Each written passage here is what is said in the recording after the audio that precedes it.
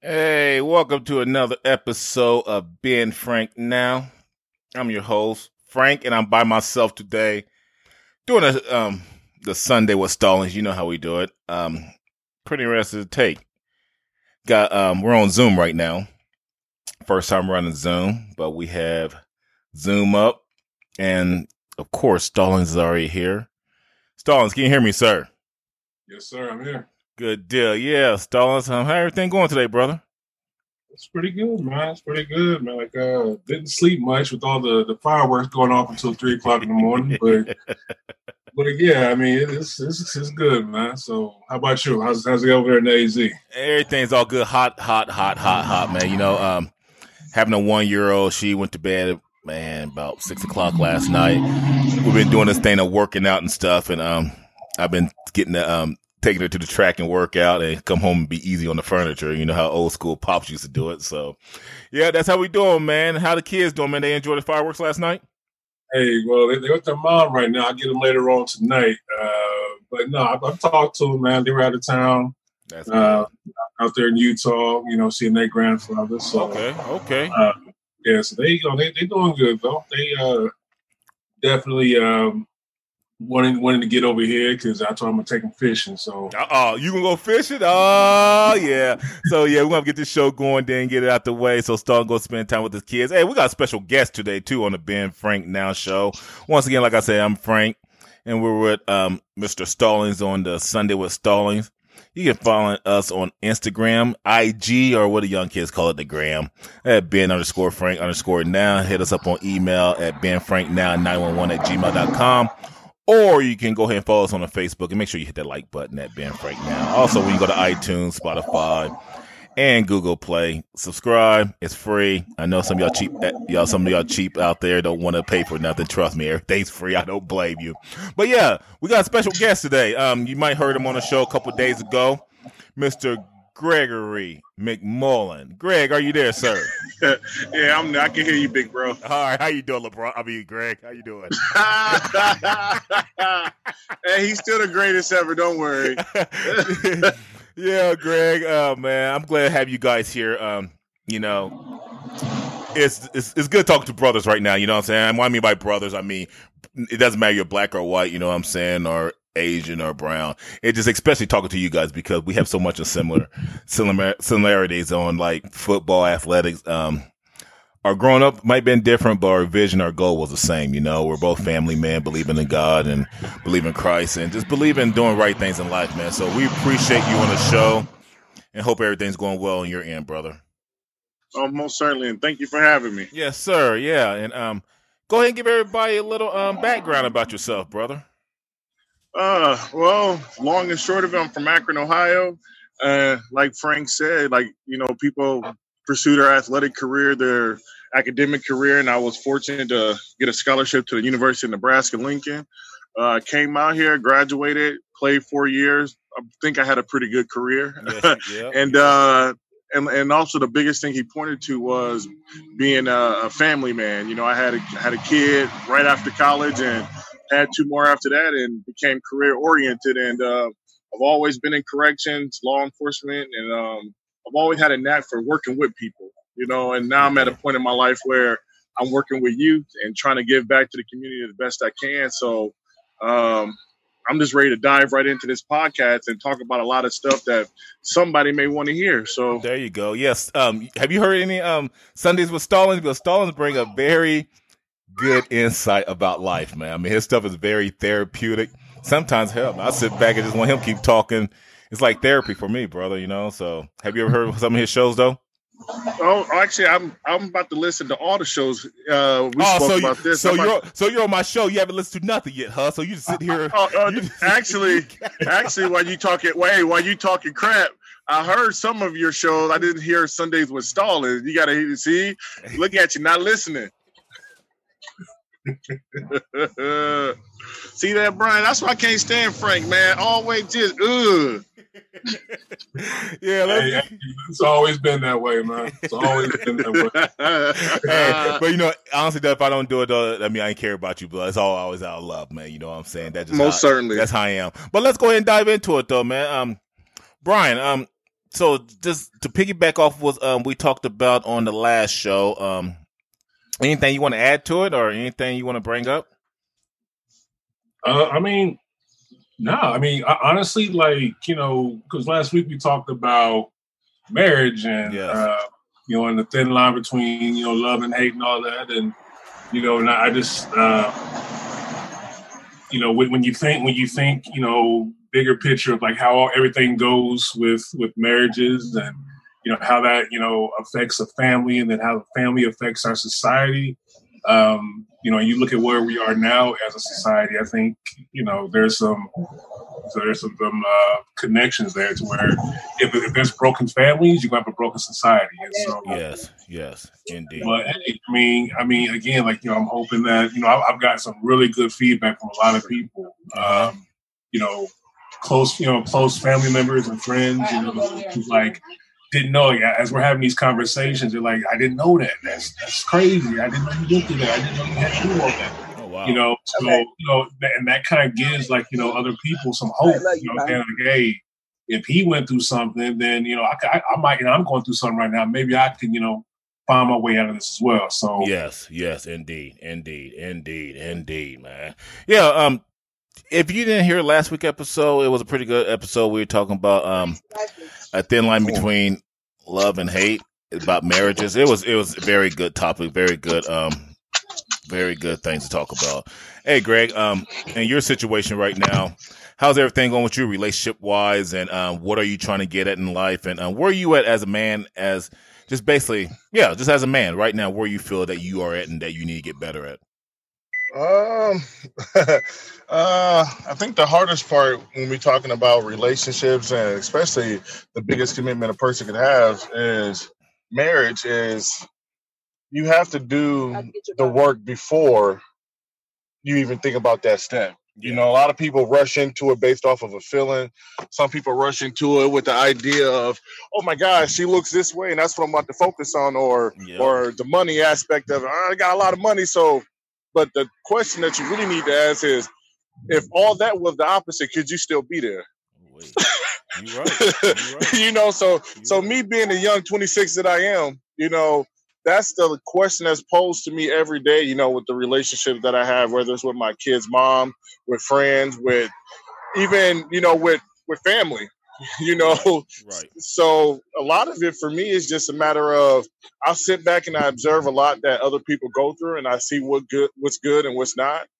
But for the sad part is, I'm not trying to sound negative, a lot of it don't ever seem as glorious as we make it to seem. Yep. So I'm at the point now where it's like, you're damned if you do, you're damned if you don't. Exactly.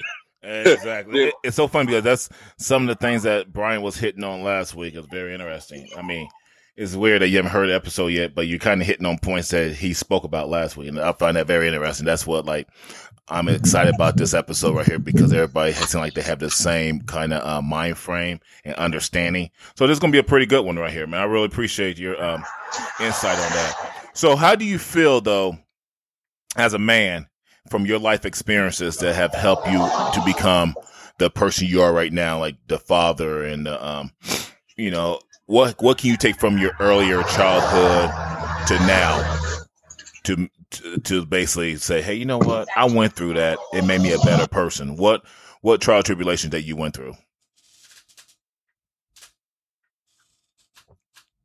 You talking to Greg? Yeah, Greg. I want to say, is it Greg or? Yeah, Greg. I'm sorry, Greg. See, I think personally, one thing that I know I'm a hardworking man, and I attribute a lot of that to my mother.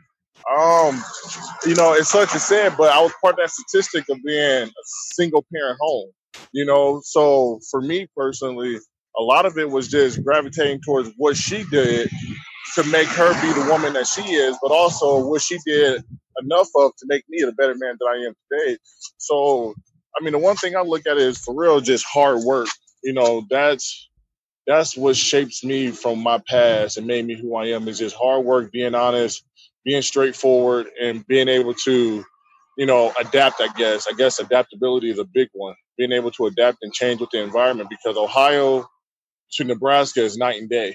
The people that I dealt with back in Ohio is much different than the people I dealt with back out here in Nebraska. So, I mean, it's so much. I can go. This whole 45 minutes can be just talked about I hear you.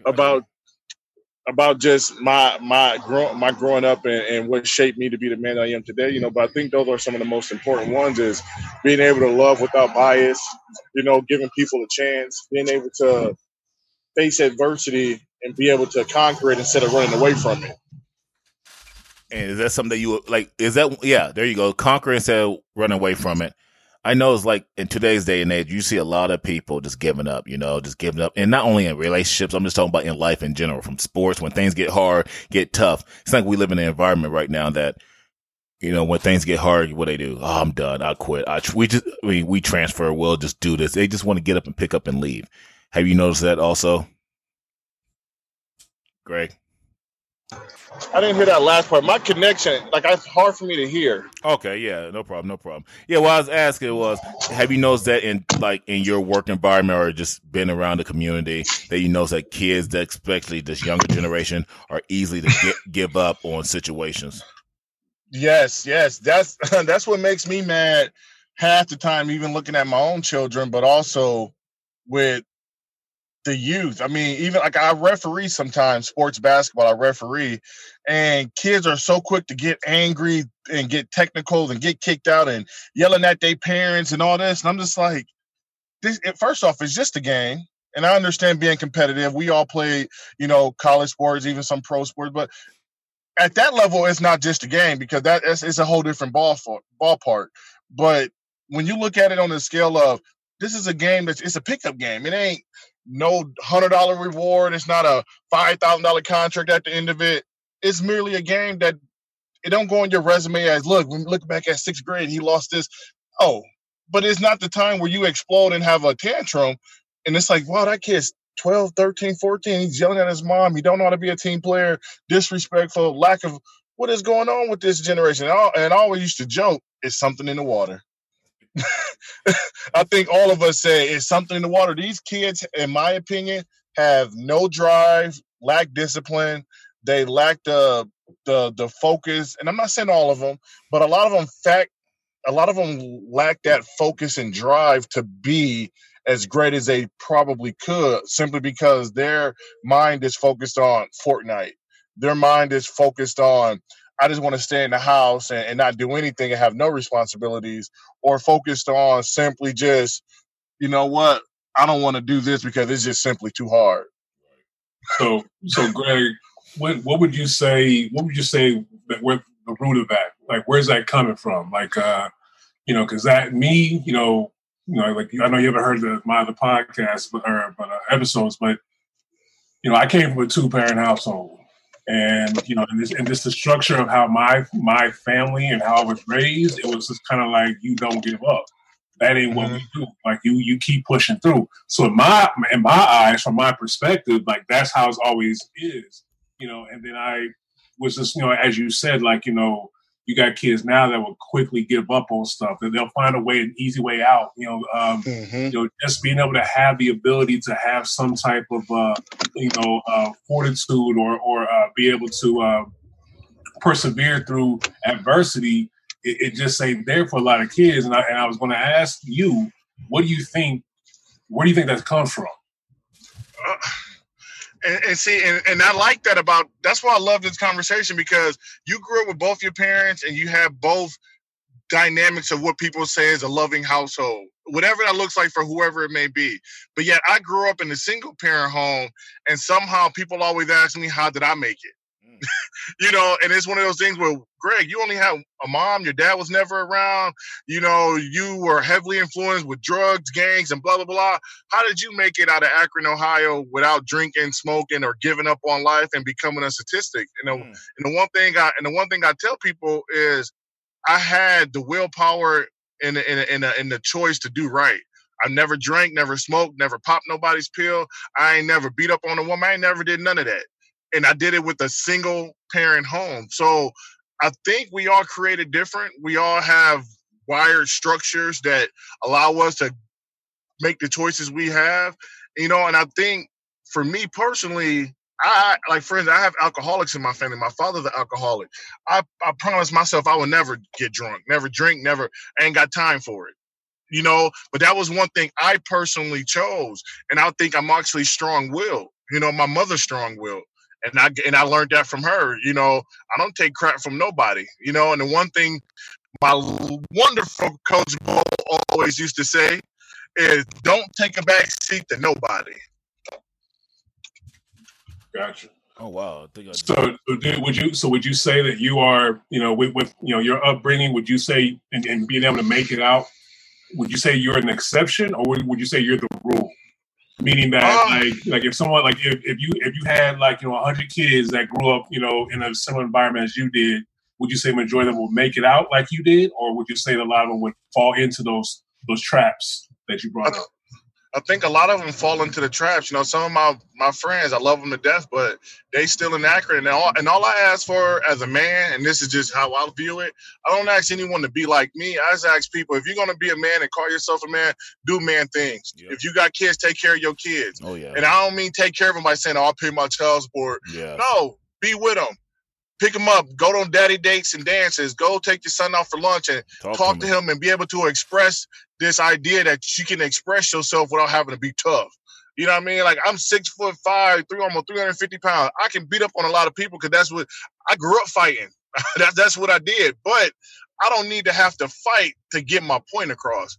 I don't have to fight to assert that I'm a man and I'm dominant. I don't have to, go out there and carry a whatever with me to show that, look, I'm a dude, I'm a man, look what I got on my, that don't make me no man.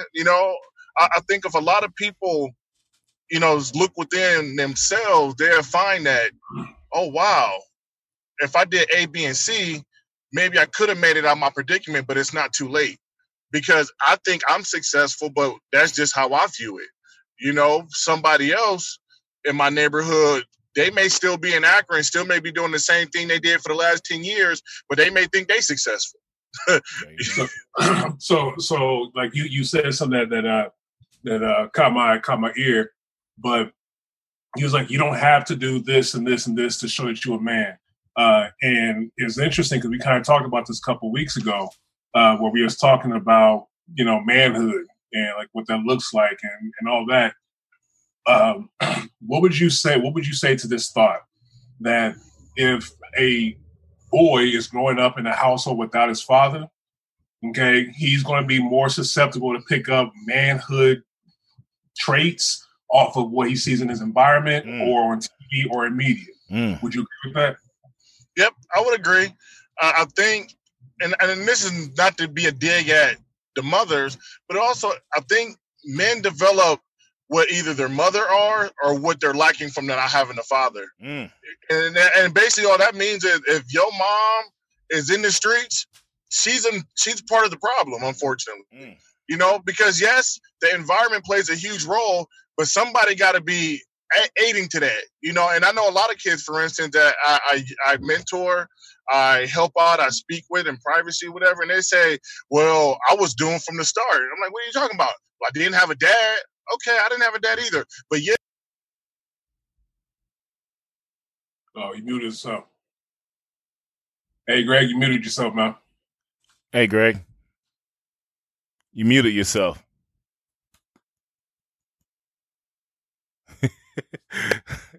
Hey, Greg. Hello? Yeah, you muted yourself, buddy. I can't hear nothing. Yeah. Are you there? Oh, that was getting good. Greg. Are you there? Yeah, for some reason it said I was muted by the host. No, you muted yourself. I'm sitting here watching you. I think you hit the thing, man. See, that's why I needed my laptop. But anyway, but no, in order for a man to become a man, his mother can do a great job, but the environment can grasp a hold of you. You're talking about the violence in the videos and the video games, and you're talking about the people they see in the streets, the people they go to school with. If you go to school with people, unfortunately, and I know this, I went to public school, you go to school with people who ain't doing nothing, who acting a fool in class, who slinging drugs, who want to be gangbangers and doing everything else. If that's what's going on and mom got to work 12-hour days, it's easy to fall victim to that. You know, especially if mom's not reinforcing, that's not cool. That's not good. You know, and even to this day, you know, I still have a void of wanting my father, but I don't let that void get me to the point where I'm gonna start doing the stuff he's doing for him to like me. We passed that point. I tell my dad every time, and sometimes I call him dad, sometimes I call him Greg. It depends, but I tell him, I say, I thank you, you know, for having me. I said, but don't think you get that title just because by default. No, you know, and I tell him I love you, but I don't really like you because you've never seen nothing I've become. Even after I tried to, you know, I showed him a video of me at high school. We played Minter Lake Catholic, and I showed him a video. He watched 1 minute of it and was like, "Oh, you did a great job." And I started laughing. I said, "Dad, I'm on defense. That's our offense." Oh, wow. Wow. You know, but I still love him. But I tell him, I don't like you. You know, you're not somebody I'm about to kick it with. Right. But I will call to make sure you're okay. I will make sure you're still alive. Make sure your health is progressing accordingly. But you lost that likeness from me. Gotcha. Yeah, I mean, you know, Frank, you know, growing up where we grew up, I mean, I know, you know, we were the exceptions in terms of having our dads in the picture and all that. And yes, you know, and I know just even with having, you know, father figure, my father and father figures, a lot of times I got, you know, still sidetracked with the media and watching, you know, music videos and say like, that's what a man is. Oh yeah. You ain't knocking these girls down. You ain't a man. If you ain't got this, you ain't a man. You ain't doing that. You ain't a man. And like, I'll be questioning myself sometimes, like, you know, what's up with me? Like, I need to do more, you know what I'm saying? And so I can only imagine, like, you know, for a kid who doesn't even have, you know, a father figure or their father with them, you know, like, because when you grow up, I mean, again, like I said last week, you know, of course, you know, mom can raise children by herself. Okay. So, you know, anybody that's like, you know, oh, my mama raised me, like, I ain't saying that. But what I'm saying is that there is a purpose for daddy. Yes. You know, parents, the word pair, there's a, you know, to get, you know, there's a purpose. So like, you know, there's, you know, in my opinion, like, you know, I think when we see, again, back to what you were talking about earlier about relationships, you know, if I have a distorted view of what a man is, I probably have a distorted view of women. I probably have a distorted view of family. I probably have a distorted view of marriage. And, you know, and so we got people coming into these relationships and they don't last too long because like we have all these distortions, gotcha. You know, so yeah, like that's why I commend, you know, Greg, you know, out here, you know, using his influence to reach out to kids, you know what I'm saying? That's why I'm doing what I do as a special education teacher and as a coach, because there's a lot of distortion, you know, that your weeds out there growing. We got to pick these weeds out so people start seeing clearly of what, you know, things are, you know, supposed to look like. I got if I may, I got a question for you, Stalin. So like I said, I grew up in a single parent home and I learned a lot of stuff from my mother. But then also some of the other stuff I learned was through other people's relationships in terms of how to be a man, you know, and like the one thing you said was you had both your parents and you had an idea of what a relationship should look like. So my question to you is, what are some of the things you picked up on what a man is supposed to be versus what a man's not supposed to be? Biggest one for me is to be a provider. You know what I'm saying? Like, you know, taking care, make sure your family is provided for. Secondly would be a protector. That could be physically protecting. That could be emotionally protecting. That could be spiritually protecting. You know, I believe that, you know, a man's role, I mean, there's a reason of why we're physically bigger generally than women. You know what I'm saying? Like, you know, we can go, you know, way back in the history of like, you know, who was it that did the protecting for their family? You know what I'm saying? And so I believe that those roles there, and like, you know, like I said, the episode we did a couple weeks ago, you know, men or fathers, we are the girl's first love. You know, you have a daughter, I have a daughter, you know, Frank has a daughter. Our daughters, we are going to be the first man that they're ever going to love. And they're going to look at us and be like, this is how a man should treat me. You know what I'm saying? Like calling me out my name ain't going to happen because my daddy didn't do that to me. You know what I'm saying? She's not going to melt and fall apart because somebody say he's beautiful. So what? You call me beautiful. My daddy been calling me beautiful. I ain't fall for all those games. You know what I'm saying? So like, you know, and then when it comes to boys, we're boys, you know, men are boys superhero. We were the first superhero. Yep. You know what I'm saying? They look at us like, look at daddy, daddy did this, daddy could do this, daddy, you know what I'm saying? And it might be very small, minute to us, but from a kid's perspective, when they see their dad going out here, you know what I'm saying, working and, and teaching, like, they look back like, yo, my dad's all right. So I think, so the way I was raised up, that's exactly how I see like relations going. So, did we just lose him? I think we did. Oh man, that's Greg got that cricket. He got that cricket. So. Oh, Greg, that was getting interesting, brother. That was getting interesting. I find it very interesting that some of his points were so marrying of what you were stating last week. But it was also interesting for him coming from a single parent household. Oh, there he is. Greg, you back? Yep, I'm back. Okay, there you go. Yeah, how's that cricket service doing? Yeah, unfortunately, this Verizon LTE, baby. Don't be hating on that, but believe that. I upgraded a long time ago. But do you catch what Brian was saying? It's linking up. Honestly, I catch what he was saying. And now I'm glad that he said that, because this is where I can see some of my I ain't going to use the word failure, but what I'm lacking.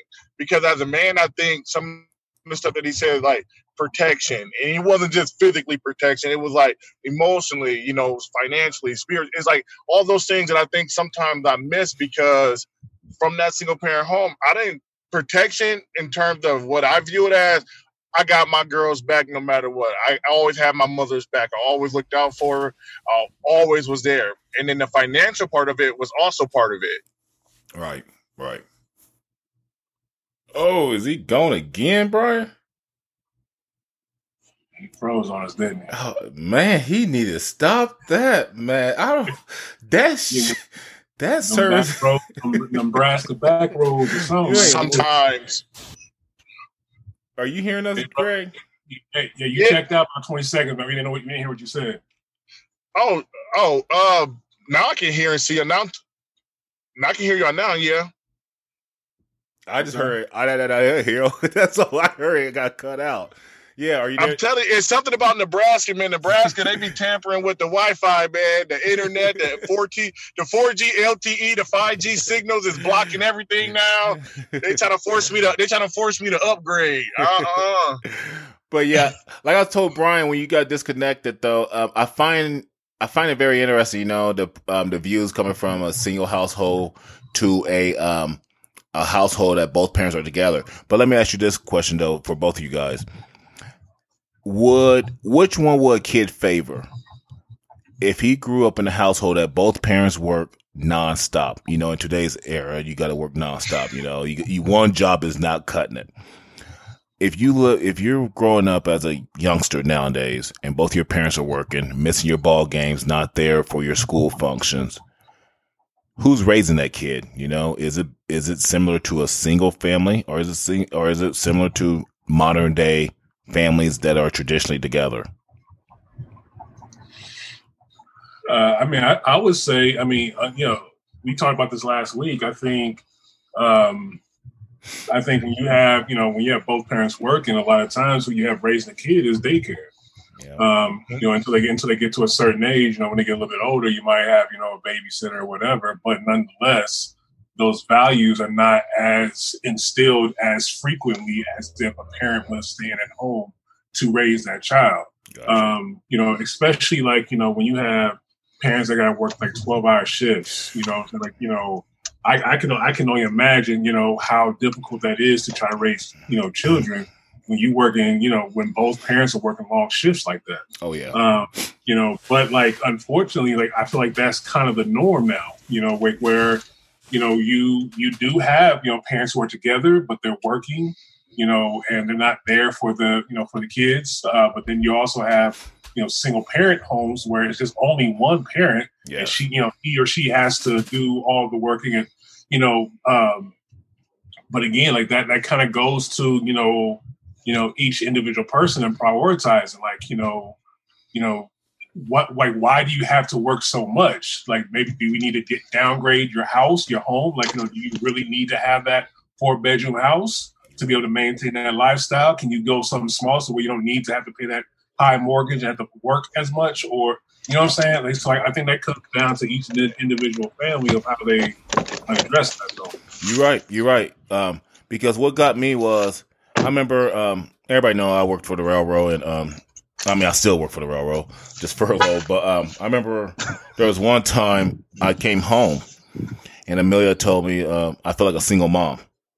I'm like, wow, what does that mean? You know, and it kind of put things in perspective because our schedules. Man, I'm gone for 16 or 20. No, I'm gone for like 24 to 48 hours. I come home for 10 hours. I'm back gone again for 48 hours. And this is when our daughter at the time was 1 month old, 2 months old. I was missing out. I wasn't there. So it put a lot of things in perspective, like made me take a step back, like, man, is this really how life is? You know what I'm saying? Is this like, what is it? But it's not like we were living out of our range, but at the same time, we just try to provide for our child. And as a father, trying to provide and protect, I thought I was doing the right thing, So that was just eye opening when she mentioned that point, though. But yeah, Greg, how you feel about that situation, though? I mean, and that's where you got to balance what you want in life, because if you don't, like the situation that you said was two parents who worked pretty much nonstop. The kid was pretty much getting neglected mentally, probably emotionally. How do you compensate for that? You got to look at, do you absolutely need whatever it is that's keeping you working as long as you're working? Right. Sometimes it's just a hazard of the job. Like, for instance, you, Frank, railroad workers, it's a long day. Yes, same with corrections workers. Yes, sir. Sometimes we get held for that double at the last two. What would it be? 2:15. You like, yep. Almost out of there. Yes, sir. Boom, you mando. Oh yeah. So I think a lot of it, unfortunately, is like the way the system is set up. Because if I'm living in Lincoln, Nebraska, and my rent's $750, and car note is X amount, bills are X amount, child support is X amount, I got to work to at least make twice that. Right. Because this is coming from a man with a 4-year degree. So he got a 4-year degree. It doesn't matter if you got a degree or not. This is American. Yeah, this is America's struggle right now. Like Brian, he's a teacher. So. And you're in law enforcement, and I am, work on the railroad. So, like, we all typically are blue collar workers. We all are, and we're not speaking down against anybody else or speaking for anybody either. We're just talking about our experiences and just saying how it is right now in this current environment of the American economy. So, yeah, like you said, go ahead. Yeah, and that's the thing about it was so hard about it is like, everything in this country, whether it's the race relations, it's the education levels, it's the health level, whatever it may be, it all revolves around the dollar. Because if I'm not there taking care of my kids, whether I'm the father or the mother, then somebody, like Brian said, somebody else is daycare. Yeah. and 9 times out of 10, you're talking about somebody who runs a daycare making $9-10 an hour. Man, yeah. So you tell me, are they really investing that much time when they got 15, 20 other kids? And like you said, from my own experience, and I'm not saying the daycare my kids were at, right. I didn't went there plenty of time to pick up my son or daughter. And it's like, why they face got snot all over it? Why are they over there in the corner crying? And how long have they been over there? That can emotionally scar a kid too, just simply because now they may view it as when mommy and daddy drop me off at daycare, they don't love me. Right. They're not there for me. Why I gotta, so I think our system itself is so broken and so removed from keeping up with the times that maybe back when that was established, maybe that did work for that time period. But for now in the 21st century, no. You shouldn't like women have babies and less than 3 months later, they have to go back to work. If not, they risk losing their job. Right. Let's make sense of that. Let's make sense of you're taking a 90-day-old baby who can't do really nothing and giving them to some stranger to instill the values of what they are versus what you are. Exactly. So makes no sense. Exactly. I want to segue over to another subject. I know we got we're on time restriction right now because I know you guys have things to do. So let's go ahead and segue over to this segment I want to ask you guys about. I get all of my information off of Facebook, social media. That's where I keep my thumb on the pulse. You know, I'm watching how people act, how people react, and it's so crazy in today's environment we're living in. How you think who were your friends, who the teachers are that's on your page, and etc. You seeing the true colors of everybody coming out in this environment of what's going on in today's world. And one thing that brought my attention, I brought it to Stallings earlier. He exactly said he don't want to elaborate on it yet till right now. But the big fuss over the Negro National Anthem. I never heard. I mean, I'll be the first to tell you, I never heard of that anthem. Never ever till it was on Facebook a couple of days ago, and somebody was complaining about like, why the NFL going to start playing that? Have either one of you guys heard about the Negro Anthem before? Yeah, no. Look, this is the thing. So the first time I ever I've heard the song before. Yeah. I didn't know it had a title as the Negro National Anthem, and when I heard it, I heard, like I was a kid, I heard it at a church. I can't remember what church it was. But it was in Terre Haute. And then when I got, when I was working with the NAACP, when I was in high school, that was something we sang as well. But again, I had no idea it was called the Negro National Anthem. So it wasn't until maybe 3 years ago, where a friend of mine that's from the Bronx, she said that that's what they did at the beginning of school is they would sing it. The Negro National Anthem. I was like, what's the Negro National Anthem? And then she started singing. I was like, oh, okay, that song. Oh, I had no idea. So what blew my mind though was the NFL. I don't know if this is their attempt to say we down for the cause because we're gonna. And I was like, what's funny is that I know good and well I ain't the only one that never heard of it or never knew that it was the Negro National Anthem. Right. So I don't know if they feel like they're appeasing black folks because a lot of black folks don't even know. Just same thing with Juneteenth. That blew my people all of a sudden look, Juneteenth all of a sudden became a thing this year. Yes. Juneteenth Yes. But now all of a sudden people talking about happy Juneteenth. What? Stop it. Stop it. We getting out here all of a sudden we all woke, we empowered about. But so no, I felt this whole singing the national anthem, or the black national anthem, before a game. Is crazy of the NFL trying to support or to bring that about. But then, I know what you're saying too, Frank. The responses that you hear from some white people on that is that's why okay, it might not be necessary, but why so much anger though? You know what I'm saying? What's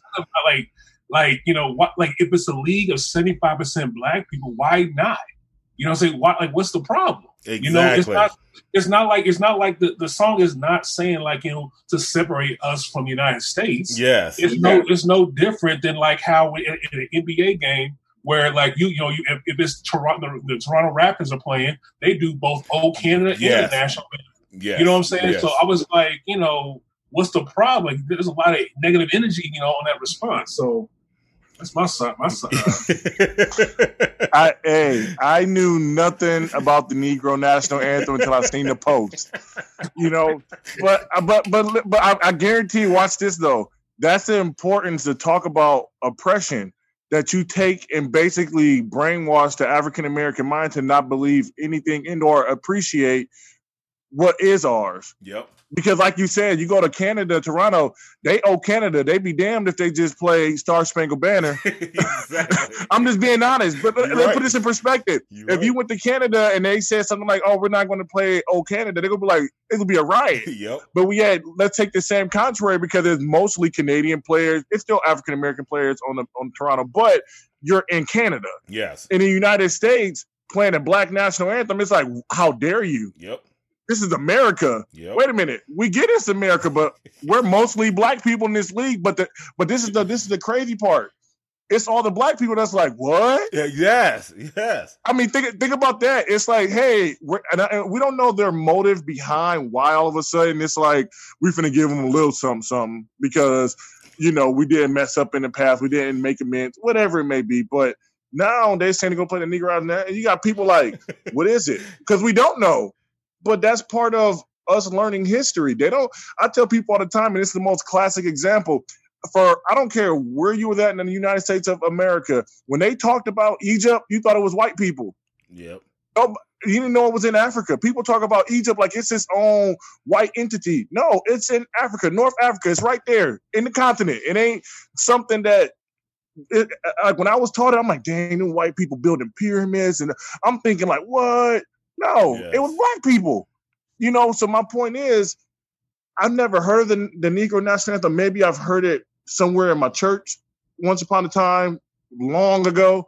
But in terms of us embracing our culture, even like with Juneteenth, they don't teach us Juneteenth in school. No, hell, they don't even like to teach Martin Luther King. Exactly.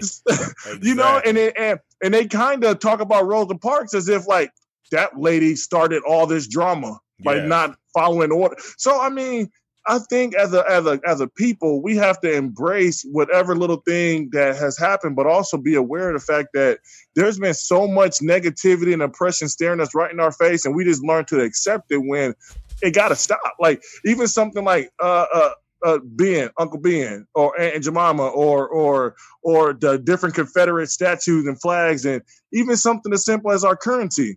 Why are we over here embracing people that is single-handedly known for the most genocide has ever happened in our own country with the Native Americans? I mean, we glorify stuff like that, but then the moment we talk about it, it's almost laughable. Like, what? He was a great. Yeah, that's interesting. I was. This has been a while ago, but I remember having a conversation with a coworker about the importance of Black history. Okay. But I was like, but it's not Black history; it's American history. Yes. But the problem is that like we almost think that if we talk about Rosa Parks or we talk about Martin Luther or whatever, that's Black history. We keep that and we put that for Black people. And it's like, well, that's the problem, because you can't separate Black history from history, because Black history is American history. Yes. So when we have these moments of like, white people upset and mad because we're going to do this national, they don't understand it. Nope. They have no idea where it came from. And the sad thing is that we don't understand. We don't understand where it comes from because we're not educated on it, because our school systems don't put an emphasis on it and have not for a very long time. So like that's another reason why within just families, I don't care if you're Black or white, you have to be able to teach beyond just slavery, like the accomplishments of Black people, or the participation in the American culture is more than just slavery. You know what I'm saying? And like, white people need to know about life in Africa before we were enslaved. They need to know about, of course, slavery and how the system was created against us. And even like, during Reconstruction and then into the Jim Crow era and all that stuff. Like both Black and white need to understand that, so that now when we get to the point we are now and we're like, why are these Black people so upset? Why do they want to sing their own national anthem? Like they don't get it. Like they don't get like the fact that those same people are those same ones that are upset about these top, these high school kids choosing to go to HBCUs. They're like, why are they going to go to HBCUs and play basketball for? Why would they not want to go to Kentucky? And it's like, they don't understand because it's always been separated. Black history was for Black people, and then American history was for white people and everybody else. And there was no reason, I believe, that for a lot of people in white society, and I don't believe that a lot of them truly was not interested. I think it was just never proposed to them as being something that was necessary for them to have to learn for themselves. So man, I mean, you're saying, Brian, so you're saying the history part, when we're talking about Black history versus history itself, because at least from what I'm hearing, is you're saying in order for us to fully appreciate history, we have to include Black history as well and not try to separate the two, correct? Absolutely. So my question is, and I guess the problem is they desensitize what African Americans went through. They desensitize everything about the Black man, the Black culture, and everything by trying to throw out any and everything to show that we're weak and inferior. So you also got to think of it as this. They do teach Black history, but they teach it in a way of it wasn't important. Yeah. You know, if every single day you go to school and they show you how important Christopher Columbus was and all these different presidents, Andrew Jackson, if they do that every single day, they've shown the importance of it. But then one day out of the year, they say, oh, yeah, and Dr. Martin Luther King, he was this, he got killed because he was whatever. Or, oh, wait a minute, Rosa Parks, she sat on the bus and she caused all these freedom riders to get their bus blown up. Wait a minute, time out. You start to think like, oh, that was bad. Oh, wait a minute. Until you get to college, if you take that route, or you decide to pick up books and read, then on your own, you start to realize Egypt is in Africa. Those are black people. Wait a minute. We were slaves and we had all these people that were creative. Wait a minute. Garrett A. Morgan created the stoplight and the first gas mask and blood transfusion. Wait a minute. Where is this coming from? Yeah. Oh, reading. There you go. There you go. You know what I mean? So I think, and this is how I look at our country, they found a way to basically get in our head, to take away our mind. That's when people say knowledge is power, it is, but knowledge is power if you use it in the correct way, because they not teach it. Like, think about it. All of our schools that are named after powerful black people, I guarantee that we were to research it, they're failing. What's the name? What's the odds of that? But if you were to research, St. Thomas Aquinas School, they popping. Yep. They got funding, they got new books, they got all the top educational teachers. And even myself, I went to a public school. It was failing. I had 31 kids in my AP class, and out of them 31 kids, 6 of us did something with it. The rest was just playing around. Wow. And when I went over to my private school, Archbishop Hoban, and guess what? It's set on top of the biggest hill in Akron, Ohio, overlooking all the poor people. How ironic. But went there. I'm like, oh, wow, I took AP last year. AP at that was like the lowest. That was remedial almost. I mean, I was like, wow, I feel kind of dumb. These kids learned this in 7th and 8th grade. Wow. I don't even know what they're talking about. Wow. So, I mean, a lot of it's dealing with they found a way to take away our school and our knowledge and our educational system, and they're making it solely based off the kid themselves. But you got to think, if you hungry, are you thinking about school? Are you thinking about reading a book? If you got gunshots and violence going on in your neighborhood, are you thinking about some are thinking about getting out, but then others aren't. But those are the problems they gave us. And when we talk about it, it's, no, we gave you opportunity. When? At that poor black school with 6 kids and died and got metal detectors and sniff dogs every day, that school? Yeah. That school that you won't even drive by because you afraid to even drive by that many people that look like that? I had a chance. You know, and that's why I say a lot of it, when Brian talked about the masculinity part of it, is provider and being the provider and protector and all that. That's great stuff. I think a lot of it needs to realize that in order to fully become the person that you are, you need to expand more than just being what we think is the status of a man is providing. That was the first thing Brian said, provider. And I'm thinking to myself, I thought that too, but I think just being there for my kids and raising them in a way that they don't have to think they have to be the provider. Because in this day and age, for instance, if I something wrong with me and I'm married, my wife got to take over, right? Yep, you're right. You know, so if I give my son, hey, you got to provide at all costs, or let's be devil's advocate. Women nowadays, sometimes they prey on that. They prey on that man that got that provider mentality because they can use them. Oh, I'm gonna use his kids against him. So I mean, there's so many avenues we could talk about in so little time. But I think a lot of it just breaking down what we think it is to be a man, whether it's 2-parent home or one, and being able to try to build up the culture in a way that it ain't about what we should be doing, like, oh, we should be the provider versus no, we should just be better people. We should be a better person, because then that turns. I know a lot of good people that's successful.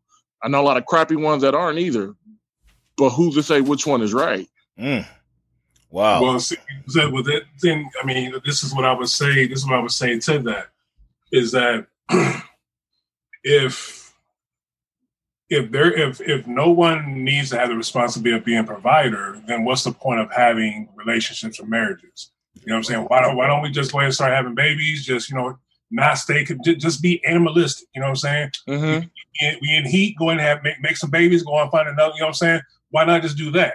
But I think that, going back to like I said, our podcast a couple weeks ago, because you said, who's to say what's right and wrong? Me personally, I'm a Christian. I believe that God gave us the blueprint of what family is supposed to look like. Now, we got a choice. We can either we can conform ourselves to the Bible and as what the Bible tells us and how we should conduct ourselves, or we can conform the Bible to what we want it to be and say, like, you know what? And I think that, you know, in a lot of situations beyond just family, but that's what we do. We be like, you know what? We want to turn this to Golden Corral Christianity, where we're going to take what we want and we're going to take that and mold it up, and then that's my God right there.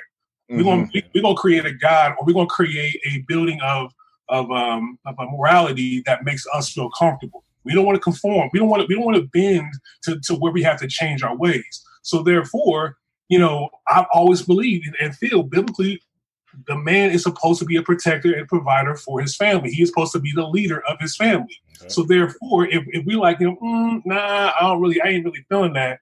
I think a man should be this, and this. We can run with that, but there's going to be a consequence to that. And I feel like the consequence we're seeing right now to this day is we're seeing a whole lot of kids being raised without their father. But then yet we wondering why boys are so daggone sensitive. Why boys are so quick to just, you know, give up on stuff because they don't have the confidence. They've never got built up. You know what I'm saying? And is it all because they don't have their daddies? No, there's other elements to it too. But as I said when we was talking with DuPont this last time, yes, women can raise kids on their own. Absolutely. The joke that Chris Rock said that, yeah, you can raise a child by yourself. You know, I can drive a car with my feet, but don't make it a good idea. You know what I'm saying? So, like, I think that there's those responsibilities that we need to have as men of being like, we need to have this mindset of, this is my responsibility. This is my God-given responsibility. I need to protect this. I need to take these kids.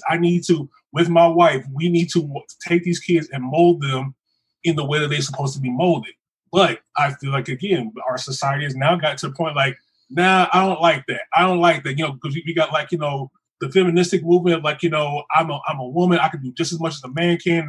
That's fine and good and dandy. Oh, yeah. But what happens when you go down that path? When you choose to work because you want to prove that you are just as capable as a man, you know, in the work field, who's raising your kids now? You know what I'm saying? Now we're in that situation. If we step away from, you know, how the traditional family was, you know, and going back to the whole Black Lives Matter thing, that's exactly what in their statement they said they want to break that nucleus of family, that traditional nucleus of family. They want to break that. Yeah. So it's like, okay, what are we doing now?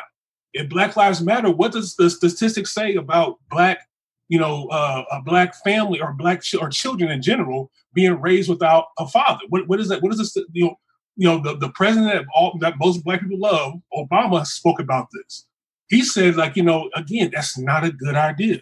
So again, like, I hear what you saying, like, you know, we all should just be good people and everybody should be providing and all that.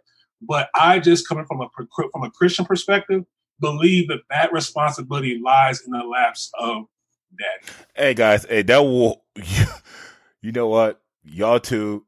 Break. Hey, hold on, wait a minute.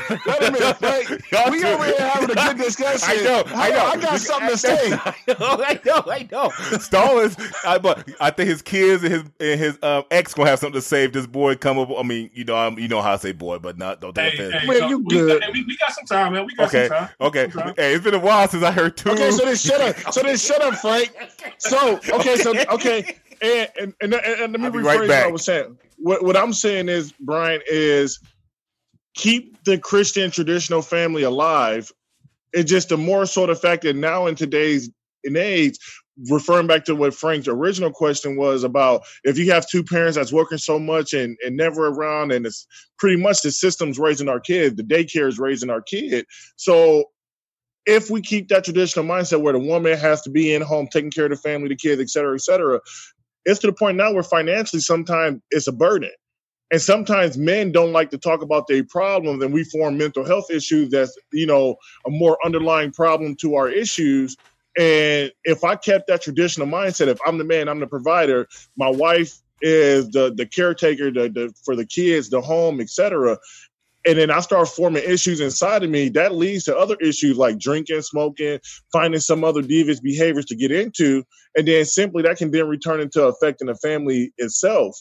So my thing is, in this day and age, being a sole provider is great if you can, but most of us can't. So if we're raising our men to be sole providers and to be the protectors mentally, physically, emotionally, spiritually, sexually, and being able to say, hey, when times get hard, I'm going to bear the weight of the world on my shoulders. What about the weight of the world from all the other stuff that they got to go through that we don't even address? I never said sole provider. I never said sole provider. You said traditional. To traditionally being a provider. In other words, I have a fundamental problem with a man who's living with a woman and ain't doing nothing. I have a problem with that. I have a problem with the man. Me too. I have a problem with the grown man living with his mom. You know, I have a problem.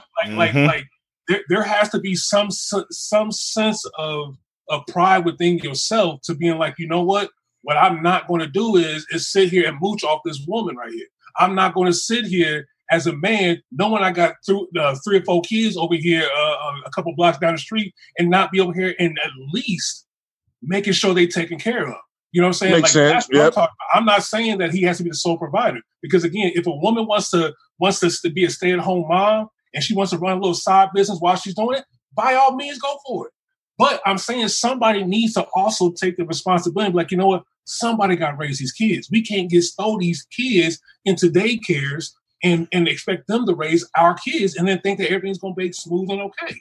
Okay, so here go a question for you, Brian. Here go a question. So would you be okay with if your woman made 6 figures and you made lower 40s or 50,000 and she came to you and said, hey, I make more, I'm okay with that, I want you to be home with the kids. You can still keep your business or whatever it is, but I want you to be able to financially, since I'm the financial, like, I know people that their wives make 140,000, they make about 40, and the wife will just like, I'm not trying to be funny, but I can carry us with this, and your little bit can just be to maintain the house, do what you got to do, but I don't want to pay for daycare because daycare $2,000 a month. So can you just stay home with the kids because my job makes more than yours and it makes more sense? That's what I mean. I think I got what you're saying. I think a lot of times we look at the word providing as being just simply a monetary financial thing. Yeah. You know, like providing can also be like, how else can what else can I provide for my child to grow up into the kid that they're supposed to be? So in that sense, like, yeah, both parents can provide for a kid. So yeah, if my woman was like making that much money, that would be a conversation that her and I would need to have in terms of how we want to make this work. Because again, I still feel that somebody needs to take some type of initiative. Maybe like, you know, my mama or, you know, her mama or, you know, somebody can raise the kids or whatever while we can, or, you know, say it ain't beyond me to be like, you know what, I'll stay home. If you making that much money, you know what I'm saying, I'll stay home. You know, but nonetheless, my point is that I feel like we have this mindset, and I feel like one of the reasons why a lot of men don't go and not involving themselves with their kids is because they're like, well, mama, hey, their mama got it, she got it figured out. But you know, look, she good, she don't need me. You know what I'm saying? That's like, no, that should bother you. Something in there should be bothering you, being like, I need to be out here for my kid. Yep. You know what I'm saying? In some way, short fashion, like we talked about before, like, you know, just a little bit. I mean, just being physically present helps. Being there financially, of course, helps. You know, making a phone call, text message, being at school events, stuff like that helps. And there, in that sense, you are providing for your child. You're providing the emotional need. You're providing spiritual needs. You know, if you can provide, you know, financial needs. You know, so no, I see what you're saying. But I think that kind of goes by each individual case, you know, each individual family of how they want to do it. Because yeah, if you know your girl is making 6 figures and you making, you know, 50,000 a year, then it's like, do you really think that she should give up her job? Or you might have people say like, you know what, she makes 6 figures, but she hates her job. She would much rather be at home with her kids. You know what I'm saying? So each individual situation is different, you know, and I can't speak for everybody saying like, this is how it should look. No, but what I'm referring to is when people are taught masculinity and they taught as a man, and even yourself, even subconsciously, if you have to go in depth about it, it's not known to the world then because it's subconsciously you thinking, you know what you mean by when you say provider. So when somebody say, great, what makes you a man? First thing I say is provider. What do you mean by provider? Financially. So we already attach that monetary value to what it is to be a man. So I think when I hear you say that was only one aspect. That was only one piece of it. Because I said provider and being there for protector. A protector, right. Yeah. So it's more than just that. I know, but don't you know what I mean? Like if I say something like, hey, what do you think it is to be a man? And you say provider and protector, subconsciously, you know that you mean there's more than just that surface value put to it. You know, it's more to it than just money. So what I'm saying is you take other dudes, because the one thing you said in your statement, you said, hey, dudes think because they can't provide financially that there's not other ways they can provide. And that's the point I'm getting at. There's things that they could be doing, but they don't look at it that way because they weren't taught that. Because see, if they did have a dad around, their dad was just providing financially. I pay my child support. I ain't got to be there because the state sanctions the child support. So in their mind, they're thinking the only way I'm able and capable to provide is if I pay my $200 a month. The state don't let me see my kids unless she says it's okay. So all I'm good for as a dad is just providing, not knowing that that providing is more than just a monetary value. And that's why it's like when you were talking, the one thing you said was some dudes live right down the street or their kids right down the street and they say, oh, they mama got it. I ain't got to be there. It's because they weren't taught that. They weren't taught that. That's why it's important that we teach ourselves to be more than just a provider and protector and not go with the status quo. Because if you look at a traditional family, and that's what was used, a traditional family was men provide, take care of the financial needs, and then the women took care of the household and the children. Now with this progressive movement, it's more of, like you said, the women like, I can do just as much as a man, which they can, to each his own, they can. But the question that someone posed is, could a man do what a woman does in terms of taking care of his kids, working and doing the whole nine of what they do, you know? And in my opinion, yeah, if we raise our kids to believe they can, but if we raise our kids to believe you're a man, you can't do nothing a woman can do, you can't take care of your kids, but just financially provide, I think we're failing. Because like I said, if I talk to my dad as crappy of the dad he is, I say, what makes you a man? I'll provide. No, you don't. Like my dad ain't provide for me ever. But to most men, that's what they believe is money. Like for instance, if you ask a dude, we'll get you all the pretty girls, money. He's not going to say my education, the way I dress. No, it's money. If you see a dude with flashing a lot of money and stuff, because that's what we're teaching our young man, women look at that as, oh, he could take care of me. We all been there, done that. We all seen those kind of women. We all see that's what it looks like. What I'm saying is, how can we get that to not be what us as men who've been there, done that, believe? Because if I believe the only thing I can teach my son is to provide for a woman, then he's susceptible to get taken advantage of. So this is the thing, like, you know, and I don't know if that was a rhetorical question or not, but like I'll say this. So I got 3 boys, and raising my boys, my game plan in raising them is for them to understand that you and a woman, y'all are just as important than the other. No, like a man is not more important than a woman. Like, understand that. So don't look at women as being subservient to you. Understand that. But on the flip side, you're not equal either. Meaning that you don't have the capabilities that she can do, and she doesn't have some capabilities that you can do. Therefore, you're not equal. You know what I'm saying? So when I say that is that I'm going to teach them to have a sense of pride in protecting and providing in multifaceted ways for your family.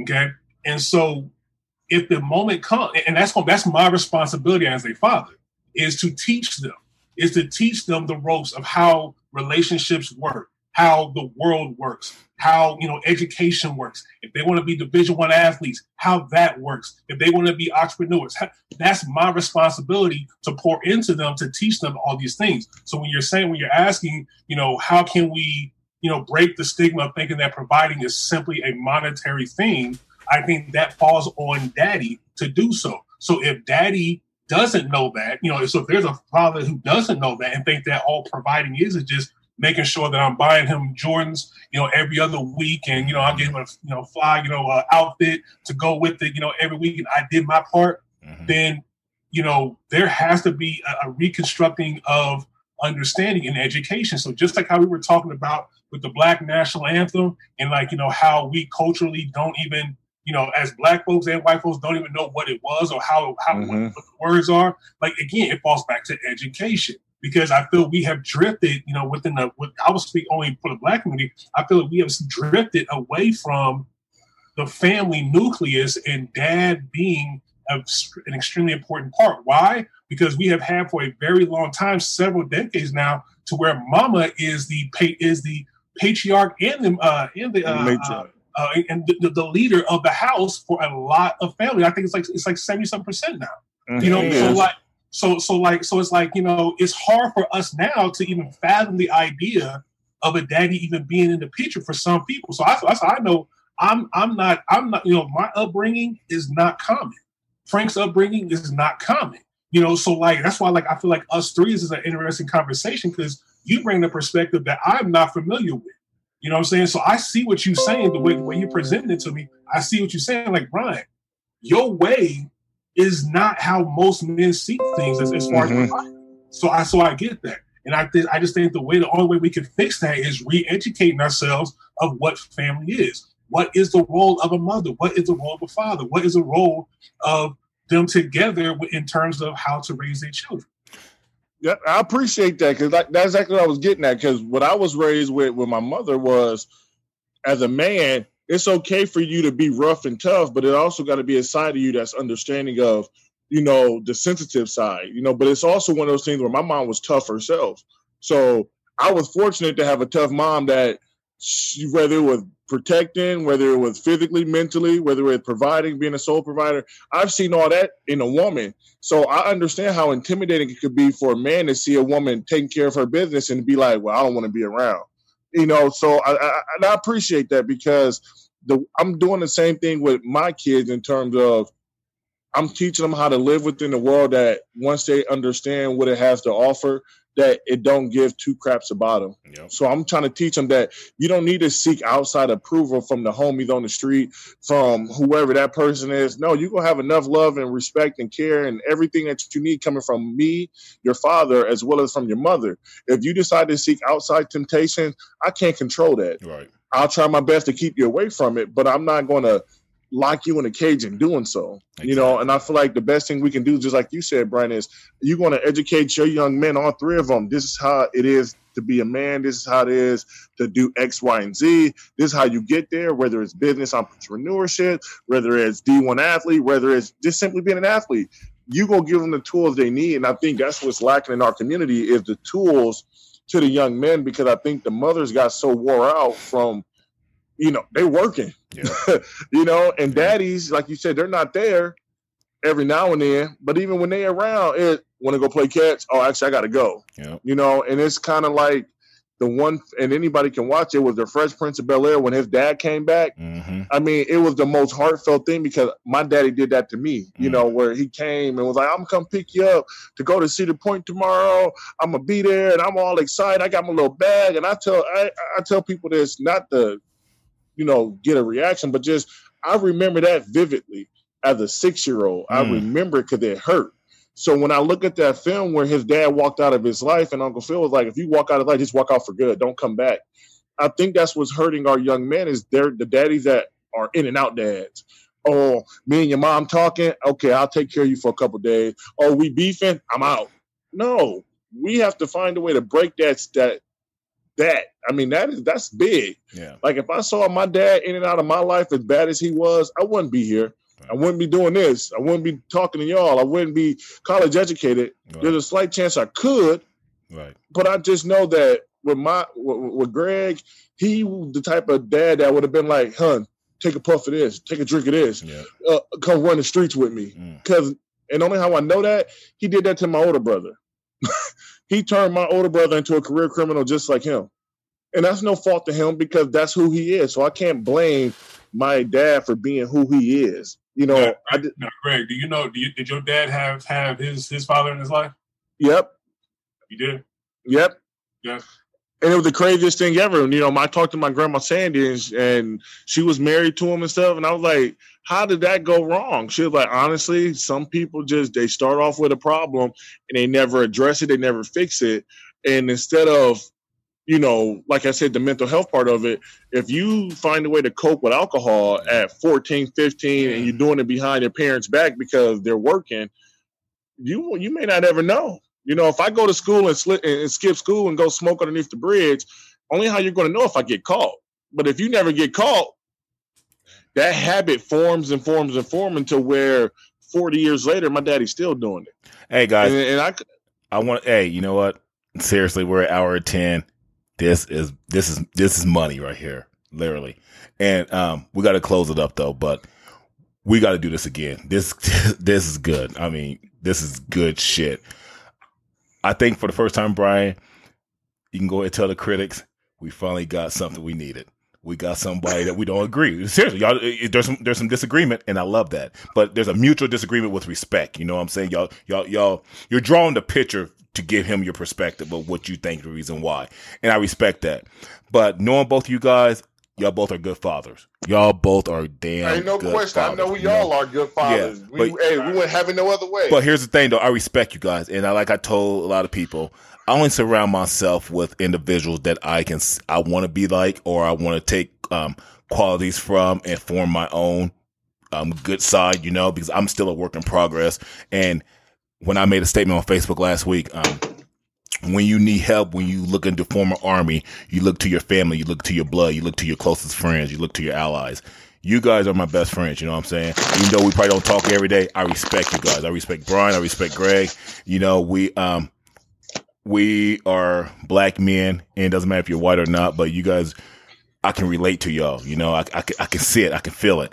And I want to thank you guys because I really do respect you too as fathers. And I'm proud of you guys, you know, and we got to keep this going. This is beautiful. This is beautiful. Brian, I know you got to go get the kids. Anything you want to finish up saying before we go ahead and sign off? Hey man, just keep the platform open, man. I encourage anybody that got their own, 2 cents they want to add to it, drop a comment on your website, on your Facebook page rather. We can address it to next week. I would love for it just to be more, outside of just Greg and I. Yeah. Because everybody got their own perspective of how this all is and everything. So I would love to hear what other people got to say about it. Oh, yeah. Follow our Facebook page because we're going to be on Zoom from now on. So I'm kind of digging this right here, especially this episode. We're going to be on Zoom. I'm posting on Facebook. Just hop in. I see people starting to, Lasina's out there, but I told her I ain't going to introduce her till tomorrow. But, yeah, drop in, come and I'll let you in the room, listen, and give your input. Greg, we're going to do this again? Yeah, I love doing this. And like I said, I love you guys. And I tell people I love you guys because y'all my brothers, man. And I'm a talker with a lot to say. And I think we all got a lot to say. So good. Make it happen. Yes, sir. Yes, sir. We got Greg McMullen from Lincoln, Nebraska. Sunday with Stallings, Indianapolis, Indiana. I'm your host, Frank Smith. I'm out here on the West Coast in Arizona. I appreciate you guys today. You guys have a nice, beautiful Sunday. Relax, enjoy the family. We love you guys. Doesn't matter your social, economical skills, your politics, your religion, your race. We love you all. Good luck in life. Have a good weekend. We love you. Out.